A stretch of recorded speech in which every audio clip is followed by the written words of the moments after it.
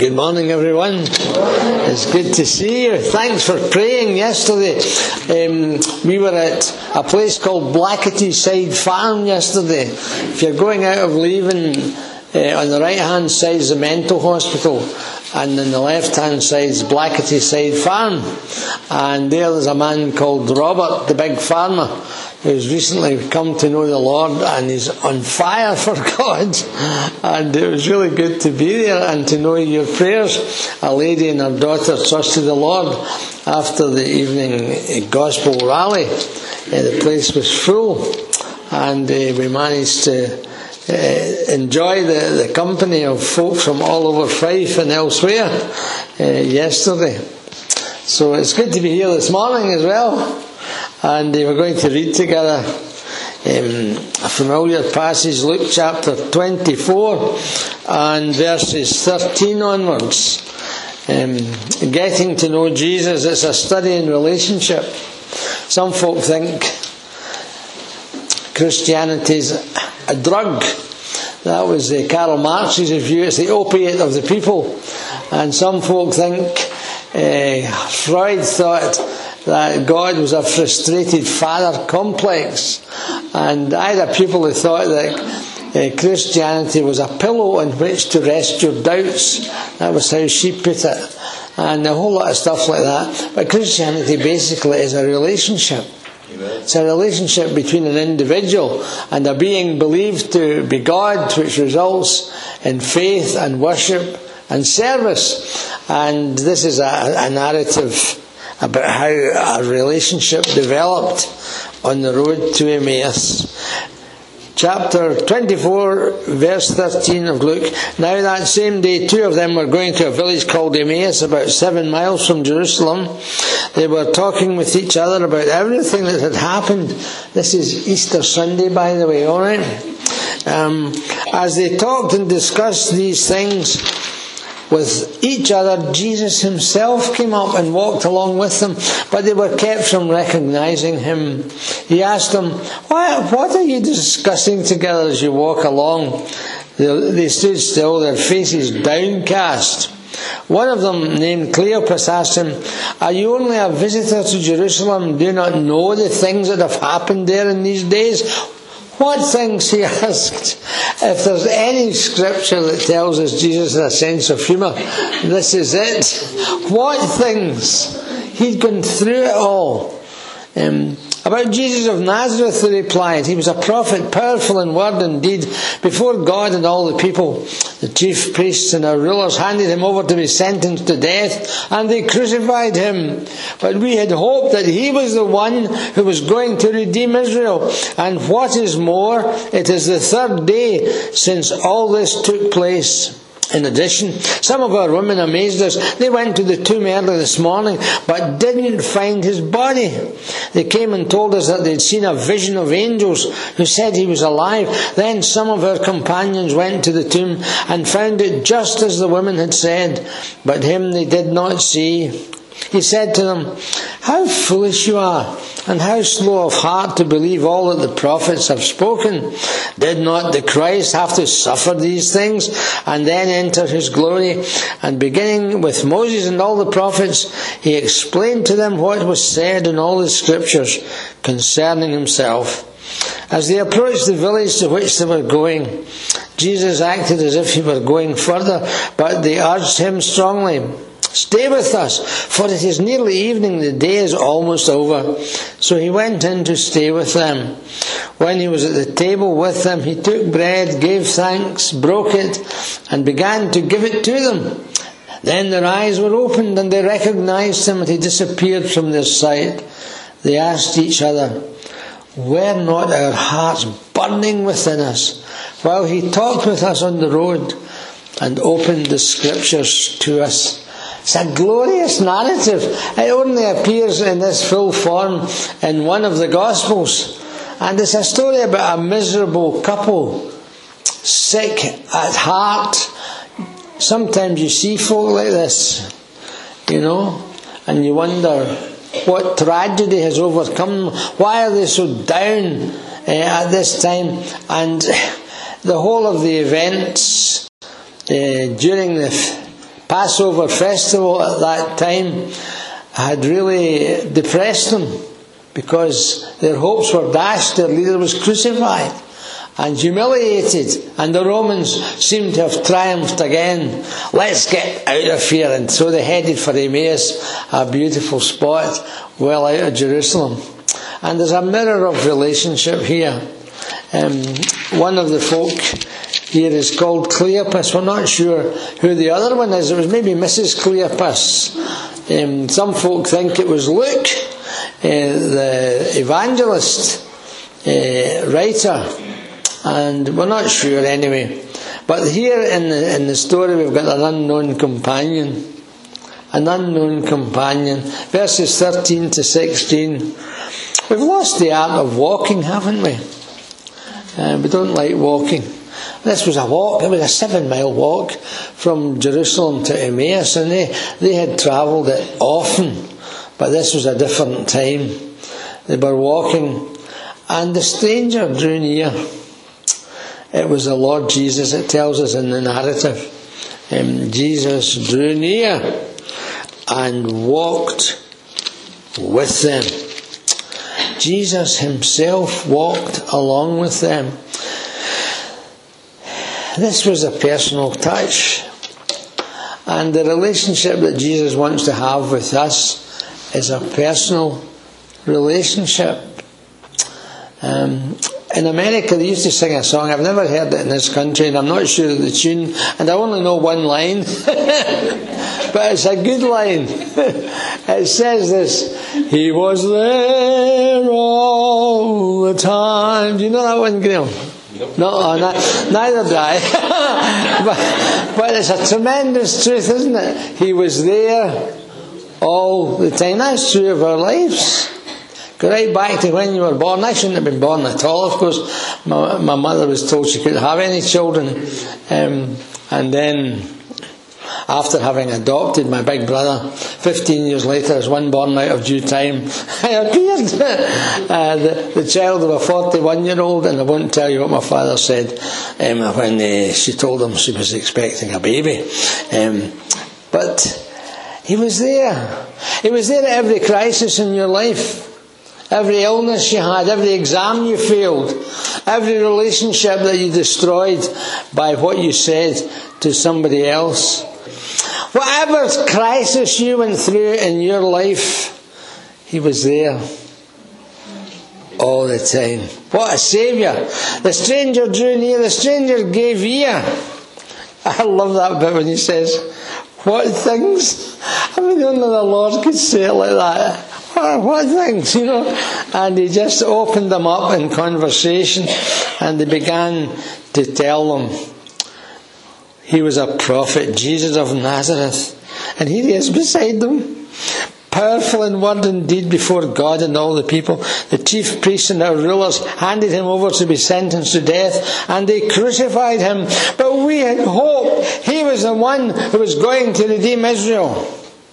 And the stranger's apparent ignorance was matched, and more than matched, by his amazing knowledge, supreme authority, his burning information, as his speech poured out to them.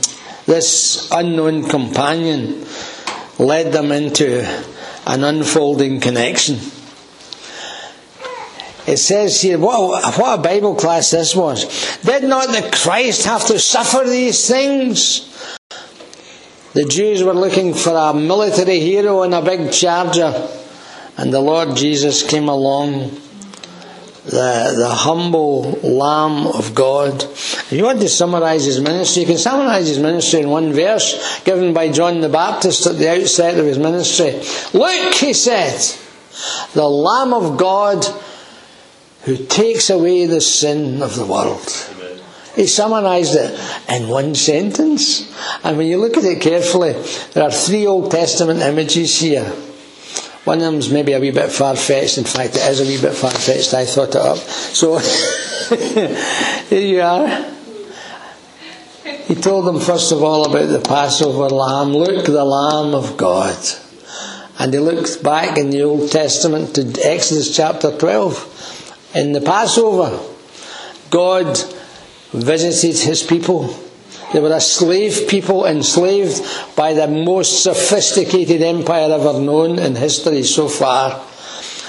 And the Hebrews are made not only to make bricks, but to go out and get straw to bind the bricks together. And their taskmasters were very cruel to them. And God visited them, and he told them the angel of death is going to pass through the land. And the Passover was instituted. Now the Hebrew word to pass over, it can also mean to hover over. Did you know that? Neither did I. And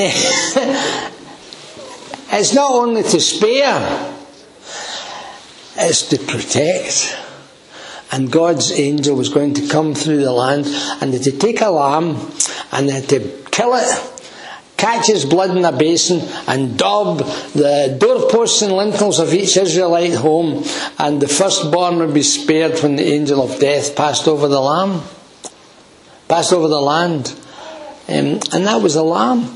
And the lamb in the Old Testament is pictured in the New Testament directly with Christ. Paul says in his letters, Christ our Passover has been sacrificed for us. That's the first image. Second image, you go to here, the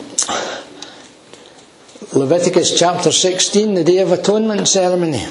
Once a year, they had a bumper time when they asked God to forgive their sins. And they had 2 goats. One was slain and its blood spread on the altar. The high priest took the other goat out, and this goat was called the scapegoat.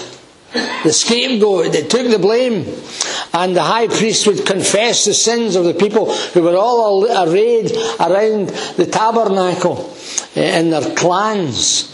And he would confess their sins over this goat, and then he would give it what we call in Scotland a scalp, and the goat would be hunted into the wilderness, symbolically taking away the sins of the people for another year. When the high priest came out, they knew that God had accepted their sacrifice. It was wonderful. And in 1 Peter, in his letter, he says, Christ carried our sins in his own body to the tree, like the scapegoat carried the sins of the people into the desert in Old Testament thought. So there's Exodus 12 and there's Leviticus 16, and then there's Numbers 21. This is my idea. Look, he said, look, the Lamb of God. And in Numbers 21 there's a story about how the people were afflicted by snake bites, and how God ordained that Moses should make a bronze snake and put it up on a pole. No matter how far away you are, as long as you look. There was a boy called Charles Haddon Spurgeon, and he couldn't get to church that Sunday. It was too snowy, so he just went into the nearest church. There was hardly anybody there, and the preacher hadn't turned up, I think. So they had a substitute preacher, and the substitute preacher wasn't much of a preacher. All he could do was keep repeating his text, and the text was from the prophet Isaiah. Look unto me and be ye saved, all the ends of the earth. I said, all you've got to do is look, have you looked? You look. And he went on and on about looking. And Spurgeon looked to Christ that morning. And God used him in a wonderful way. He had a tabernacle in London. It seated 6,000 people. And Spurgeon, by God's Holy Spirit, was able to lead thousands of people to Christ in London as he preached the gospel. A wee girl was up in the top story of the Metropolitan Tabernacle, as it was called, and she was going home with her mother, and she said, Mummy, why was that man talking to me all the time? You know, the message got through. And here's the third image. The bronze snake. Look. Just look. Did they look to Christ? This couple learned to look as they travelled on the road to Emmaus. There was an unfolding connection. 3 word pictures. The Passover lamb, the scapegoat, and the bronze snake. Exodus 12, Leviticus 16, Numbers 21, if you want to look it up. They were spared. They were substituted, they were saved, and they were focused on Jesus. You know, if you repent of your sin today and turn to Christ, you can find Him. There's something to admit. You admit your need of God. You're a sinner, you're lost without Him. There's something to believe that Christ died for you. The night I became a Christian, a wee man said, if you had been the only sinner in the world, the Lord Jesus Christ would still have come and died for you. The focus is on Him. Admit, believe, confess. Spend the rest of your life confessing Christ. There was an unfolding connection. And then the wonderful thing, the third thing, it's a great one. An unexpected communion. An unexpected communion. It was the climax of the relationship with the stranger. The stranger became the master. That's the story of this wonderful narrative. Note Jesus' politeness. He would have gone further. They got home, it was dark, it was supper time, and he would have gone further. There's a wonderful Christian called Richard Wurmbrand. I met him at Keswick one year and I spoke with him. He had wounds in his body inflicted by the communist guards in his prison in Romania. He had 13 wounds in his body. And he told me how one of the guards came to trust Christ. A number of the guards came to trust Christ through Wurmbrand. Wurmbrand, they gave him a really hard time of it. They drove nails into a wooden box he was in, so he would be terrified. They altered the light so he didn't know when it was dark and when it was light. They starved him. They beat him. And here's what he did. He was losing track of time and he divided the week up and decided what day was Sunday. And when it was Sunday in his mind, he conducted a service. He chose the hymns. He organised the prayers. He read the Bible. He didn't have a Bible, but he'd read and memorised so much of the Bible. And then he preached the sermon. And some of the guards used to come and take their boots off and listen outside his cell. What a wonderful Saviour Jesus was. And one of the guards said, when he read this incident, "Oh Jesus, you have won me by your politeness." Isn't that marvellous? Oh Jesus, you've won me by... He says the communists bash our senses in every day on the television with communist theory and communist doctrine. But Jesus would have gone further. And he waited for them to invite him in. And that's what they did. And that's what you can do today. You can invite him into your life today to be your Saviour and your friend. And Jesus did a wonderful thing, because they had special rules for meal times in Jewish families. The Jews had a custom. The custom was that the head of the house, the pater familias, they called the father of the house, served the meat. You know, when Jesus went into the house, he took over. He became the pater familias. He broke the bread and served the family. You know. And you know, a wonderful thing about the Lord Jesus, the stranger can become the master in your life. He can become the Lord, the decision maker for you. What subjects you take at school, what job you do, what girl you marry. The whole gamut of life's experience can be yielded to the Lord Jesus Christ as not only your Saviour, but also your Master, your Lord. And so the early Christians in the first century learned to say, they didn't say Caesar is Lord. They said, Jesus is Lord. And that's a wonderful thing. When he becomes not only our friend, our Saviour, our teacher, but our Master and our Lord. And in Glasgow they had an evangelist called Seth Sykes. A lady spoke to me last night, an old lady. She was I think he was 85 or 86, she said. And she came to the Lord through a man called Seth Sykes, who was I think he was a conductor in the tram cars.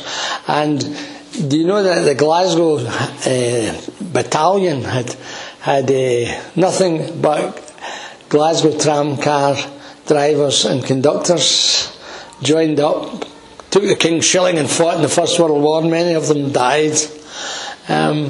Well, old Seth Sykes, he volunteered. If it turned out he wasn't accepted, he had a bad stomach. It bothered his kidneys and stuff like that.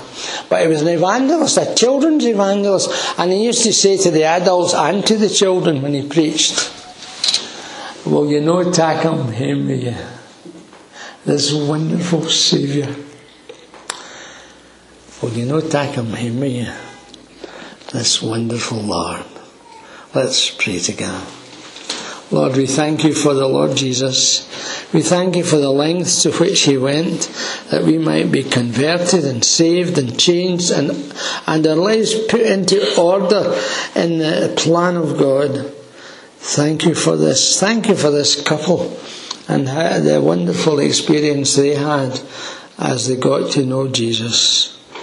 Lord, help us to know him better, to follow him more closely. For Jesus' sake, amen.